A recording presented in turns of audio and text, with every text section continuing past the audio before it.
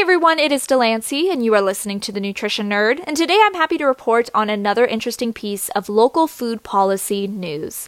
Now, as of February 2020, state legislators out of the state of Wyoming are taking matters into their own hands to help reduce school lunch waste.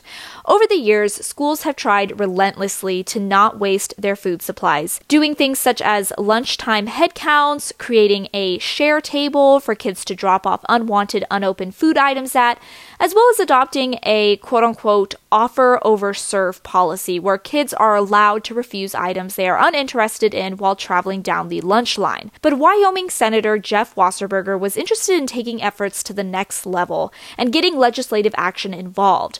And so he has sponsored a new bill to allow schools to donate their surplus lunch foods to either their own school children at the end of the day or to a local soup kitchen. Anything really, so long as the good food doesn't end up wasted in the garbage. Fun fact, in terms of federal law, schools are actually not allowed to give out food at the end of the day, and so this new bill seeks to upend that restriction.